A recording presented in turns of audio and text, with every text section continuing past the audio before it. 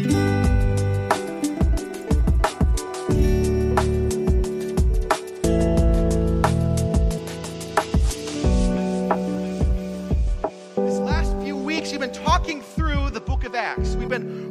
at, week by week, for the last 5 weeks, the book of Acts. What does it say? We've been looking at church unfiltered. Taking a look at the book of Acts as much as possible to see what did the early church do, what was important to them, what was valuable to them, what can we as a church learn from this book of Acts church. We can learn an awful lot from these guys. As this morning we began to go to the place where the church takes structure. Go ahead and go in your Bible to Acts chapter 6, and we're going to go there, and we're going to start today in Acts chapter 6, verse 1. But again, we're going to review a little bit. The church has been given a mission.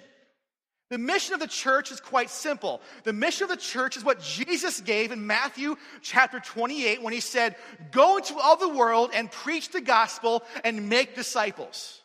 That was the last things he said before he was crucified. That's what he said. So go into the world, preach the gospel, make disciples. That's the mission of the apostles and really the mission of the church, go into the world.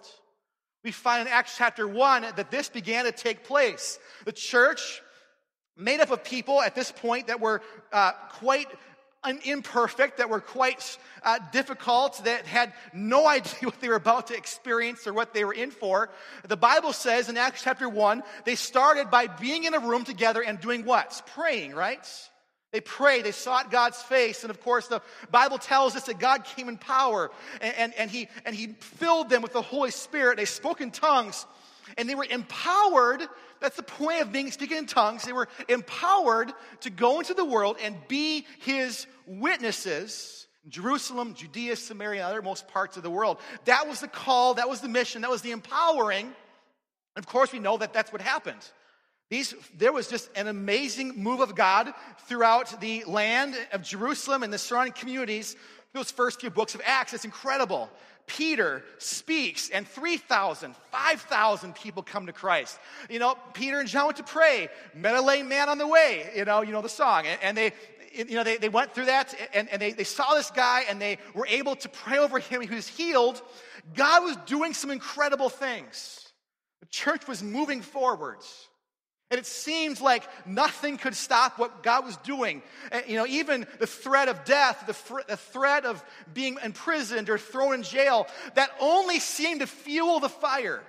So those things, which you'd think were threats, really even weren't threats at all. That is until he came to Acts chapter 6, verse 1, right?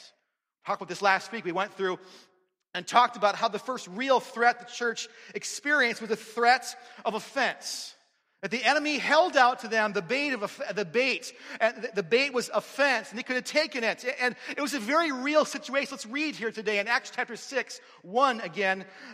But as believers rapidly multiplied, there were rumblings of discontent. The Greek-speaking believers complained about the Hebrew-speaking believers. No one does that in church, right? No one complains about anybody else. That's weird. Saying that their widows were being discriminated against in the daily distribution of food. So, verse 2, the 12 called a meeting of all the believers, and they said, "We apostles should spend our time teaching the word of God, not running a food program." This was a real problem. It was a real situation. It's a real threat. The reason why this was such a real threat is because as you read throughout Acts here, one of the things that made the church so attractive to people was their love for each other. Even Jesus said it, as you probably have seen before in John 15:35. Your love for one another will prove to the world that you are my disciples. We have found throughout Acts that was exactly what was taking place. People were seeing the church, how it came together, how united it was, how they sold everything and gave it to the poor. It was just so countercultural, so incredible that it became this attractive thing that people had to know more about. That was what it was. It was an incredible experience. It was an amazing thing. It was awesome. And to threaten this, the enemy holds out the bait of offense. You're listening to those guys? Those guys don't even care about your widows. Those guys don't even care about what's going on here. And you're going to listen to them. offense was held out right in front of the church, and the opportunity at that point for the church to be taken down, or at the very least to be severely minimalized, was very real and very much there. It's a very real thing. It happened in this moment, and we cannot underestimate why this scripture is so critical and so key and so important. Now, you ever had those times in your life when you're busy, you got a lot going on, there's a lot of things happening? Maybe moms, you deal with this stuff all the time, because moms have a difficult time sometimes. You got to go to work, you got to deal with the kids, you got to clean the house, you got to do all these things. There's so much stuff. It feels like you have all these things that you're holding up, and you're holding up everything. You got to keep everything up, and sometimes you overlook things, don't you? That just happens sometimes. Now, guys, it kind of goes without saying, we do that all the time.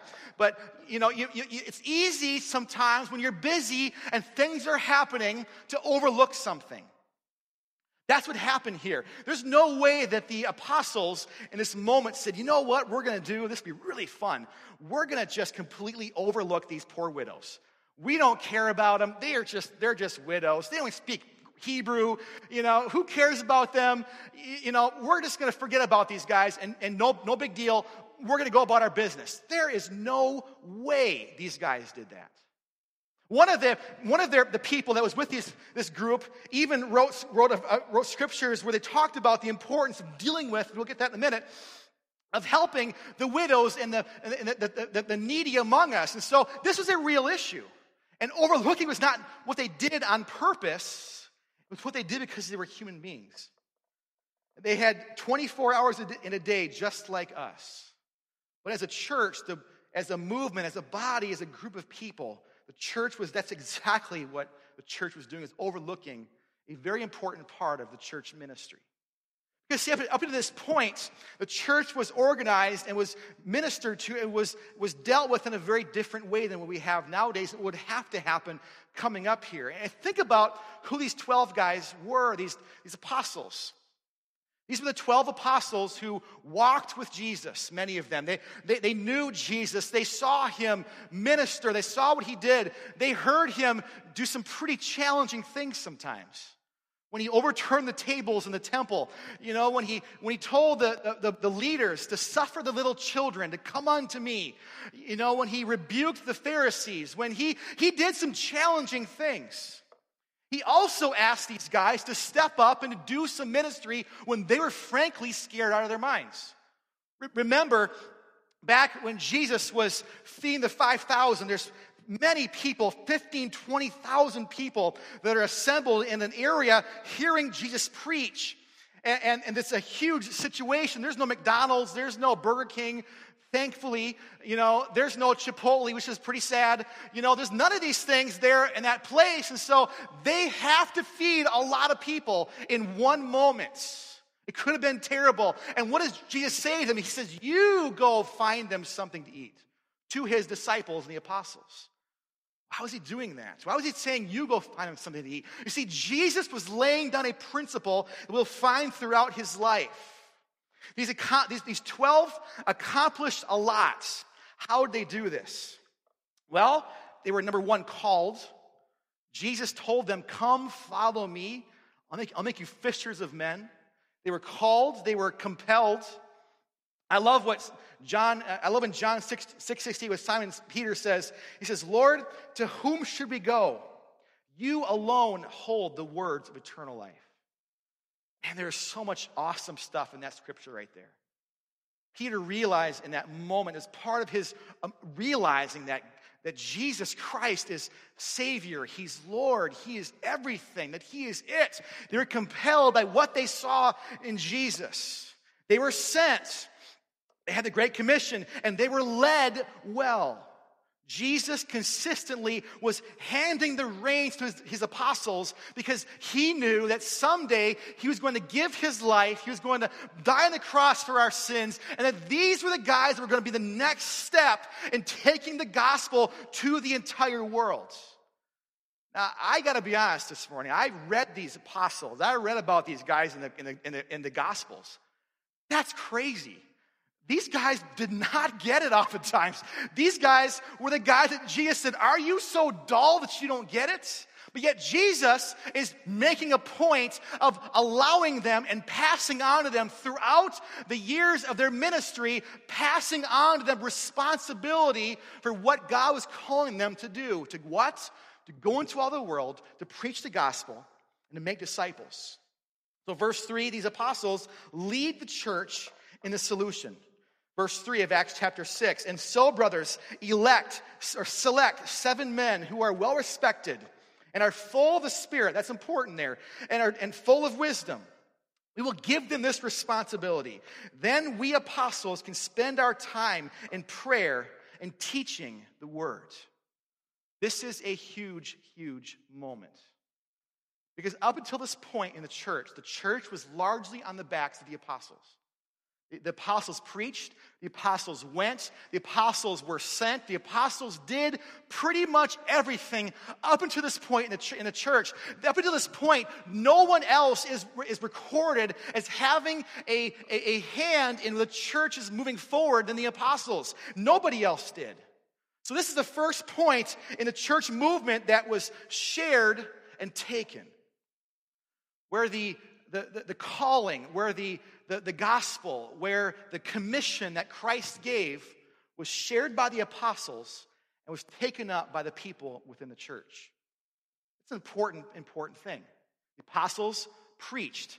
The apostles led. The apostles went to the places. The apostles prayed for the sick. The apostles did these things. This was their role. They were preaching the gospel. It was growing. Things were fantastic. And the people's role was to listen and to hear and to respond to the call of the apostles, right?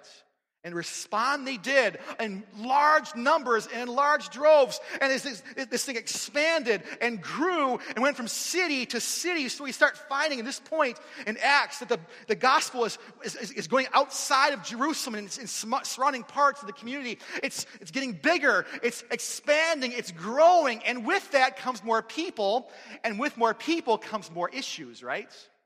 With more people comes more problems. You see, again, this is why if we think the Acts church was perfect, we're wrong.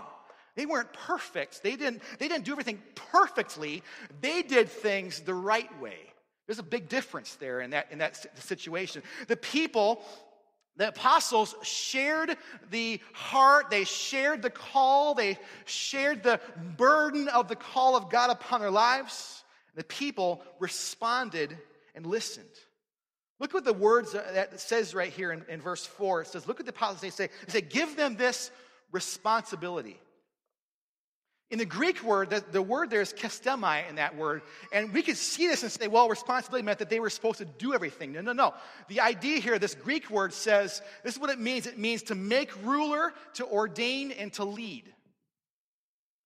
So the apostles said, appoint 7 men who are full of faith, who are full of wisdom, who are known as those kind of people, and appoint them leaders over this ministry. Appoint them to be people who, just as Jesus did to us, now we do to them. We call them and we appoint them to take care of this important, valuable ministry within the church. They are handing this responsibility to people exactly as Jesus handed them their responsibility. Think about this. For the apostles to do this, they had to say no to feeding widows. Let's just be honest, that's what they had to do. That's kind of mean, isn't it? Like, let's be honest. Come on, really, apostles? Aren't you supposed to be men of God? Aren't you supposed to be people who love God, love people, who are leaders, who are servants and such? For them to do this, they had to say, no. Our job, our calling, our role is to preach the gospel. We cannot do this. We have to find somebody else to take care of this thing.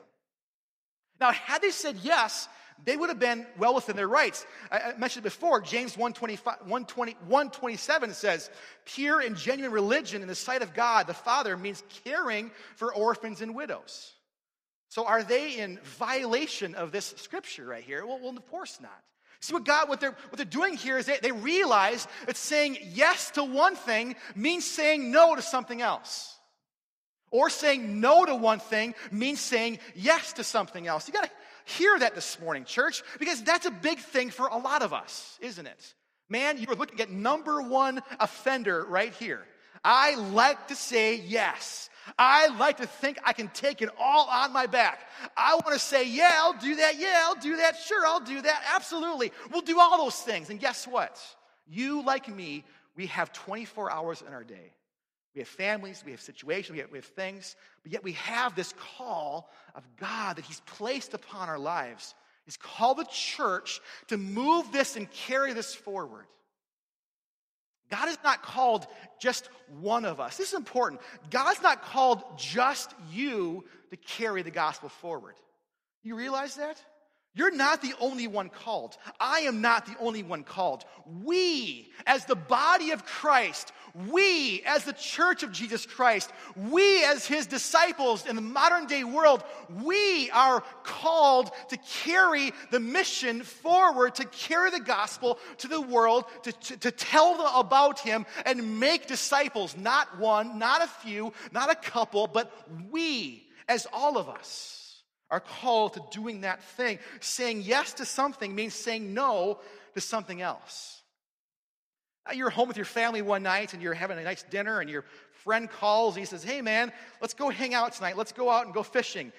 If you say yes to that, you are saying no to something else. That doesn't mean that you're bad. You need to go hang out with your friends. You need to have those times sometimes. But saying yes to one thing means saying no to something else. And see, if we live our lives as a church, we live our lives as believers, where all we do is say yes to things in church. Yes, I'll do that. Yes, I'll do this. Yes, I'll do that. Absolutely, I'll stand up. I'll do everything in the church. Absolutely. We're going to burn out, and we're going to be frustrated, and things are not going to happen. God's not going to get our best, because we're trying to do everything at one time. But then on the other side of that, you can live your life as a believer and say, well, yeah, I know Jesus. I'm a follower of Christ. But yes, I'm going to go to the cabin. Yes, I'm going to spend time with my friends. Yes, I'm going to do this. Yes, I'm going to do that. I'm going to do all of these things. And so because of that, I am precluding myself from being involved in the ministry of the church. And you are saying yes to those things and no to something else. No to the calling God's placed upon your life. It's just that simple. And you can say, well, man, but I do ministry outside of that. And that's very true. But God has made a mandate as believers that you and I are a part of the body of Christ. That we are here working together for one purpose, one mission, one reason. We are not solo people. We're not islands to ourselves. We're not out there all by ourselves. We together as the church move the mission forward and telling people about him and making disciples. It's just that simple. That's the call of God here in the book of Acts. So you see, it says saying yes to something means saying no to something else. Had the disciples, the apostles said yes to this, they said, yeah, we're feeding the widows. We're doing it. They would have had to say no to the idea that the movement was not just on their backs. Again, to this point, that's what it was. They carried it. They carried the mission. They carried this thing. Had they said yes at this point, that ideal, that thing that God and what Jesus so consistently spoke of and he walked on the earth would not have begun to take shape and take place. God called the church to be a body that we do this together. Had they said yes, the volume of the preaching of the gospel would have been diminished. Yeah, they said yes, they would have been saying no to preaching the gospel more often. The gospel was what was effective. These guys preached and people responded. These guys preached and the church expanded. You could say it's all their fault. Guys, just quit preaching, right? Stop preaching the gospel, no one will come, and then this problem is dealt with. Don't you think that's why the enemy planted in the church at this point, in this moment, for such a time as that, the seed of offense? Because had the enemy been able to make that seed happen and it take root and offense began to take place, the apostles would have had to do this. They would have had to take care of the widows. And guess what happens then? The preaching slows. The preaching does not happen as much as it does. It doesn't go out in places. It doesn't happen anymore. The church gets smaller, not bigger. The church starts to not expand and reach people for the kingdom anymore. Things change entirely because God called the apostles to preach. And the word of God is powerful. And the word of God being preached is so valuable and so powerful. And had the apostles said yes, they would have said no to future leaders starting on the path of responsibility in the church. Had they said yes, the church would have moved away from its intention to begin with. Because you see, if they had said yes, the people in the church could have had this attitude that said, well, the church is not meeting my needs. The church is not doing what they're supposed to do. I'm not getting my needs met. I'm not being fed. I'm not being this and that. The million other things we say about church. It's not helping me. It's not meeting my needs and such. And so the church moves away from its intention, from a group of people who are a movement whom God's called to preach the gospel and make disciples as one team, as one body, as one mission, into this thing, this organization, this thing that is there to meet my needs and meet your needs, but not do what God has called us to do. That's why this is so critical, such a critical moment in this moment. You say, well, you're adding to it. Yes, I am adding. I'm being honest with this morning. This is not what God says. This is how it works. What I am doing is I'm taking the word and saying, God, what would it look like had this not happened? We don't know the answer to that. Because you know why we don't know the answer to that? Because though the Acts church was not perfect, they got this one right. Let's continue here and read on here. Everyone liked this idea in verse 5. And they chose the following: Stephen, who was a man of faith in his Holy Spirit; Philip, Prochorus, Nicanor, I love these names; Timian, Parmenius, it's like Parmesan cheese, but not really; and Nicholas of Antioch, who was a convert to the Jewish faith. These 7 were presented to the apostles, who prayed for them as they laid their hands on them. God led the apostles to overcome both parts of this threat by not playing them off against one another. What's cool about this, the little tidbit here, is these 7 men, these were all Greek names. And so by that meaning, that what happened here is the apostles chose these guys, or these people were elected and allowed to serve from the group of people that were being offended. So this was a big moment, because for the first time, again, the church was not in the hands of the Hebrews. The church was now beginning to move out of the hands of the Hebrews into the Greeks and into the people that were outside of the area of Jerusalem. This is a huge moment for the church. Because it wasn't just us. It wasn't just our thing. It wasn't just, well, we're the chosen of God. It was a bigger issue. It was a bigger thing. It was spreading. It was an amazing situation. And think about how countercultural that is. How were they able to affect culture?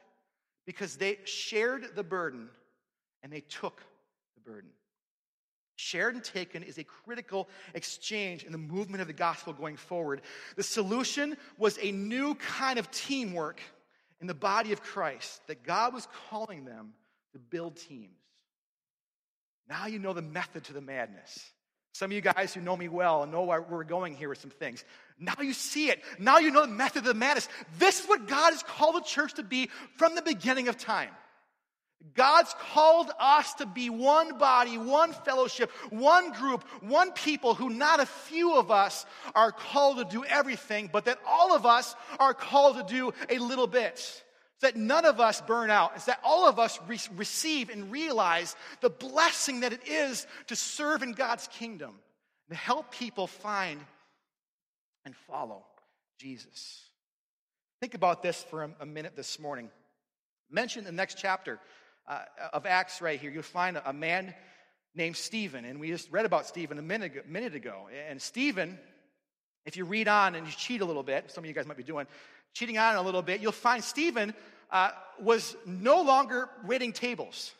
He was no longer leading this group of people. Now you find Stephen, who was preaching the gospel. And he's preaching so powerfully, and perhaps preached a message that was more powerful and was more amazing than anything Peter had ever preached. You read the book of Acts, chapter 7. It is awesome reading. That's Stephen preaching that. Not an apostle preaching, by the way. It was Stephen, one of the disciples, one of these guys. He's preaching this message, and people are coming to Christ. People are being set free. And Stephen, in this moment, is threatened, and he is stoned for what he's preaching about. Stephen is preaching this message, and as he's preaching, there's one person in the crowd listening to what he's saying. That one person is a man named Saul. Saul later became the Apostle Paul. The Apostle Paul wrote much of the New Testament. The Apostle Paul wrote and led and planted so many churches in so many places and so many people around that part of the world. It's staggering to think about the impact that guy had, but that didn't start right there. What started is right here, as Paul listened to this message of this man Stephen preaching. Now I gotta wonder, again, this is my thoughts, okay? Don't mix this up. This is my personal belief. I wonder what would happen had Stephen not stepped up in this moment. Would he have been preaching? Would that have happened? We just don't know the answer to that, do we? We don't know what would happen. We don't know if he had not started his involvement here, had he been able to take the next step in leadership in the church and begin to preach and all these things. We don't know that because we don't have to know that because he took on the role. He took on the leadership mantle. Philip, the evangelist, not the apostle. There's two different Philips here. This Philip was the man mentioned above here in verse 5. Philip, the evangelist, after Stephen had been martyred in the next chapter, Philip the evangelist took his place and he went out. And he went to Samaria and planted churches out there. This Philip the evangelist had a huge role in leading the early church. Acts chapter 21, Philip is mentioned as entertaining Paul in a very critical moment towards the end of his missions work in his life. Leadership never leaves us in one place. It gives growth and it gives blessing.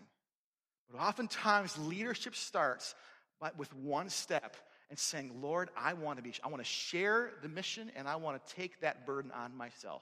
Shared and taken. Two critical things and why the church was able to function and grow in this place. Worship band, if you could, come on this morning. You guys will. Luke celebrates this burden being shared and taken.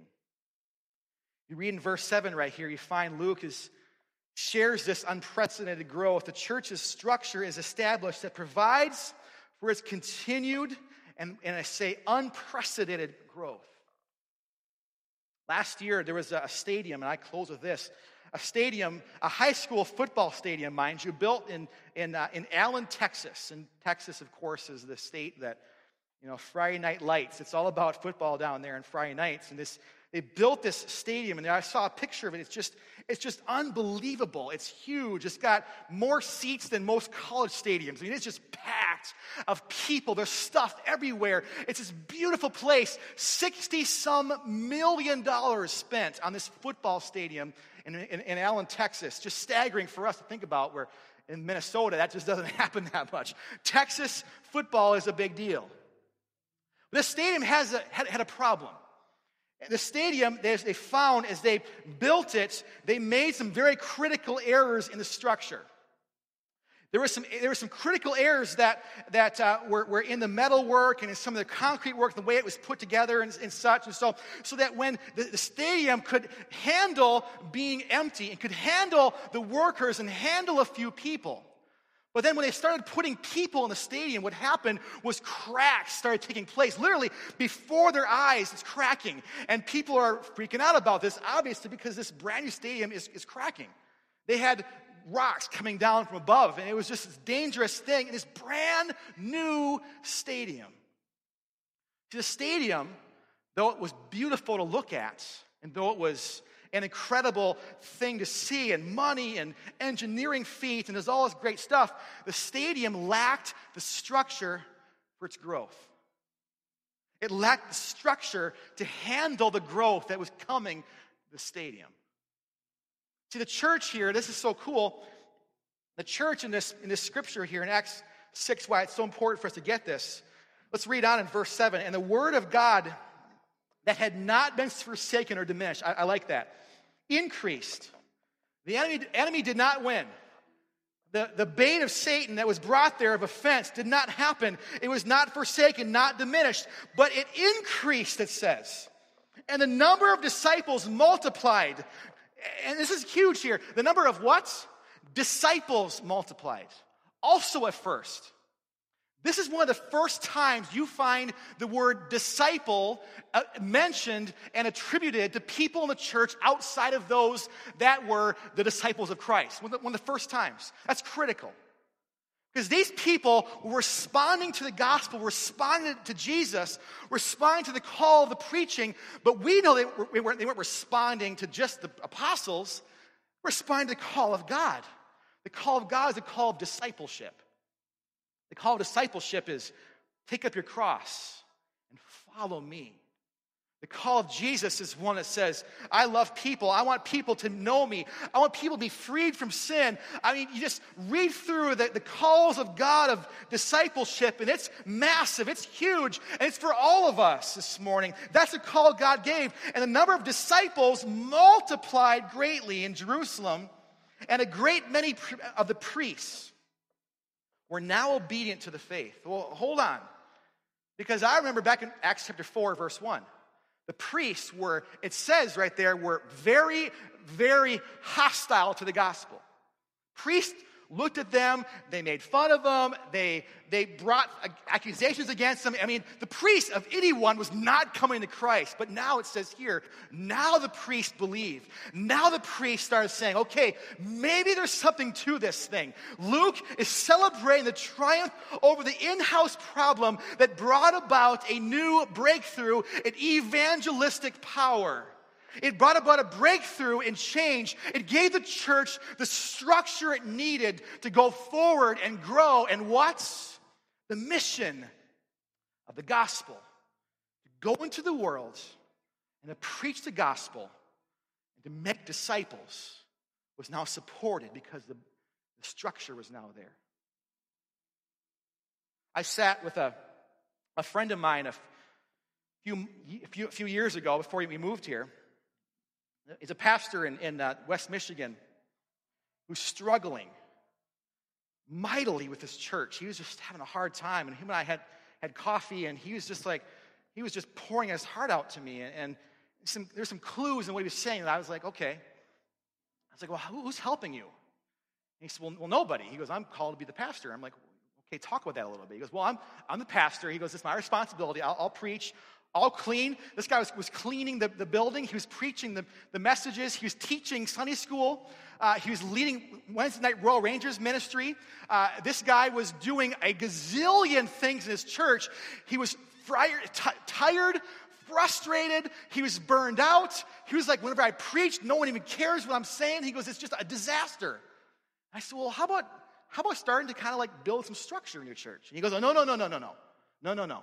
He said, structure is what happens when the church looks least like the church. I was like, okay.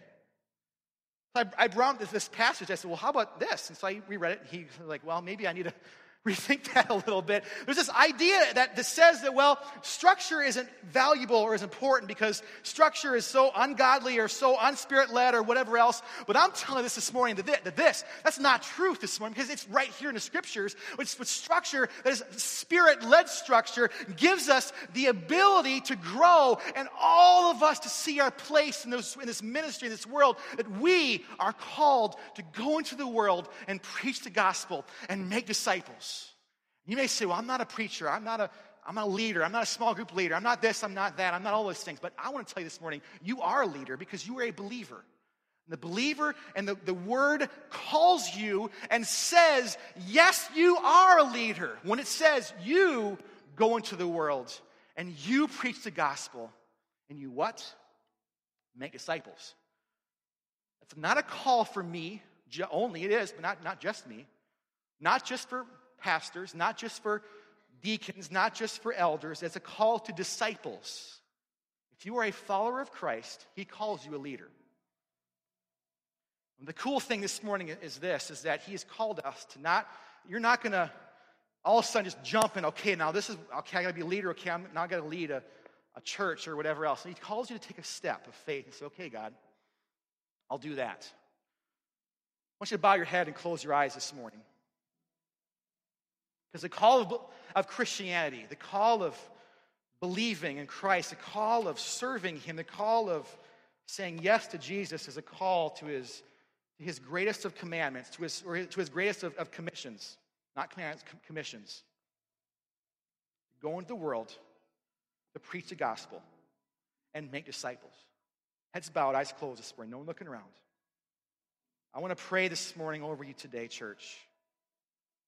And I want to pray today that as the apostles shared the burden, shared the mission, shared the heart, shared the call that God placed on their life, as the apostles shared this, the people had to take it.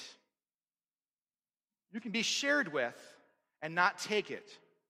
And I'm not going to be here today to cast condemnation on you. I'm not going to be here today none of that. But I want to tell you what I believe with all my heart is that ministry is a gift and a blessing when the church does what they're called to do. God, this morning, Lord Jesus, I pray over our church. What I pray over these next few moments, Lord God, as you begin to minister and work in our lives, God, that you would call out of us, Lord Jesus, the heart for the call that you gave the disciples, that when they became apostles, that they passed on to the leaders, and the leaders passed on to people, and it's been passed on from generation to generation, your body, the church, that is to go in the world, preach the gospel, make disciples. Lord God, help us, Lord, to take that as a burden and take that as a value and an importance and responsibility in our own personal lives. Lord, how do I fit into that? Lord, what place do I play? Lord, what thing do I do? Got to start on that place, Lord God. I see it. I'm happy doing it right now, but I recognize my need for it. And Lord, my commitment today, Lord, is that I will say, okay, I'll take it. I pray this in your name, Lord Jesus.